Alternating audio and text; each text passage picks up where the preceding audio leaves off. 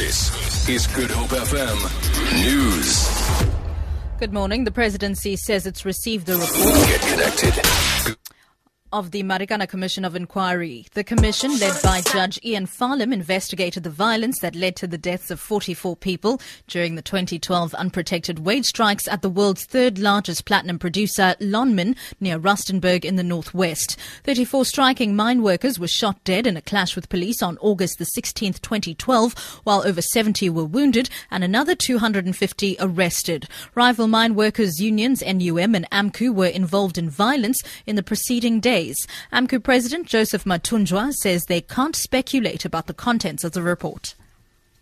The whole commission seeks to dig the truth and seeks to address what really happened on the day of the 16th of August 2012. Let's rather wait for the report and hear what are the recommendations. Then we can be in the position to respond.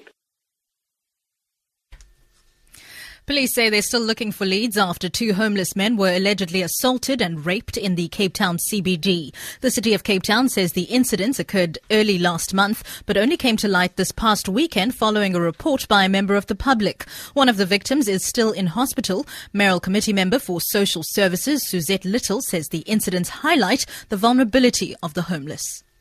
Person living on the street has the same right as you and I. He should be able to walk into a police station and report a crime, like you and I. He is supposed to go into a hospital and request services, but unfortunately, because he is destitute, they tend to get nothing and no services. An 8-member team of international doctors has tabled a report in Cape Town on their investigation into the 52-day Palestinian-Israeli conflict in Gaza last year. The team, consisting of doctors from Europe, Turkey, the US and South Africa, says about 70% of the 2,000 people killed were civilians. It was investigating the impact of the attacks by both sides on the health of civilians. Professor of Family Medicine at Wits, Laurel Baldwin Raghavan, says the health situation in the region is dire. We're hoping for accountability because human rights violations are human rights violations on whatever side. There are Geneva protocols, Geneva conventions, and we believe that there needs to be accountability, further investigation and accountability on both sides for violations of international humanitarian law as well as human rights. Close to 200 foreign nationals have spent the night at the Ispingo police station south of Durban after they fled their homes last night following attacks on them.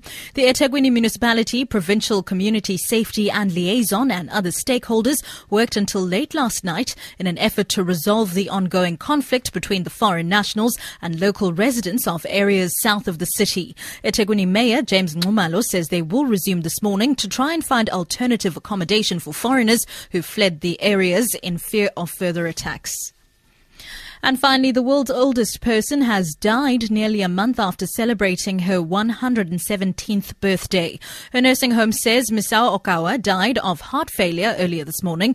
Nursing officials say she lost her appetite about 10 days ago. Okawa, born on March the 5th, 1898, was recognized as the world's oldest person by Guinness World Records in 2013. For Good Hope FM News, I'm Sibs Matiela.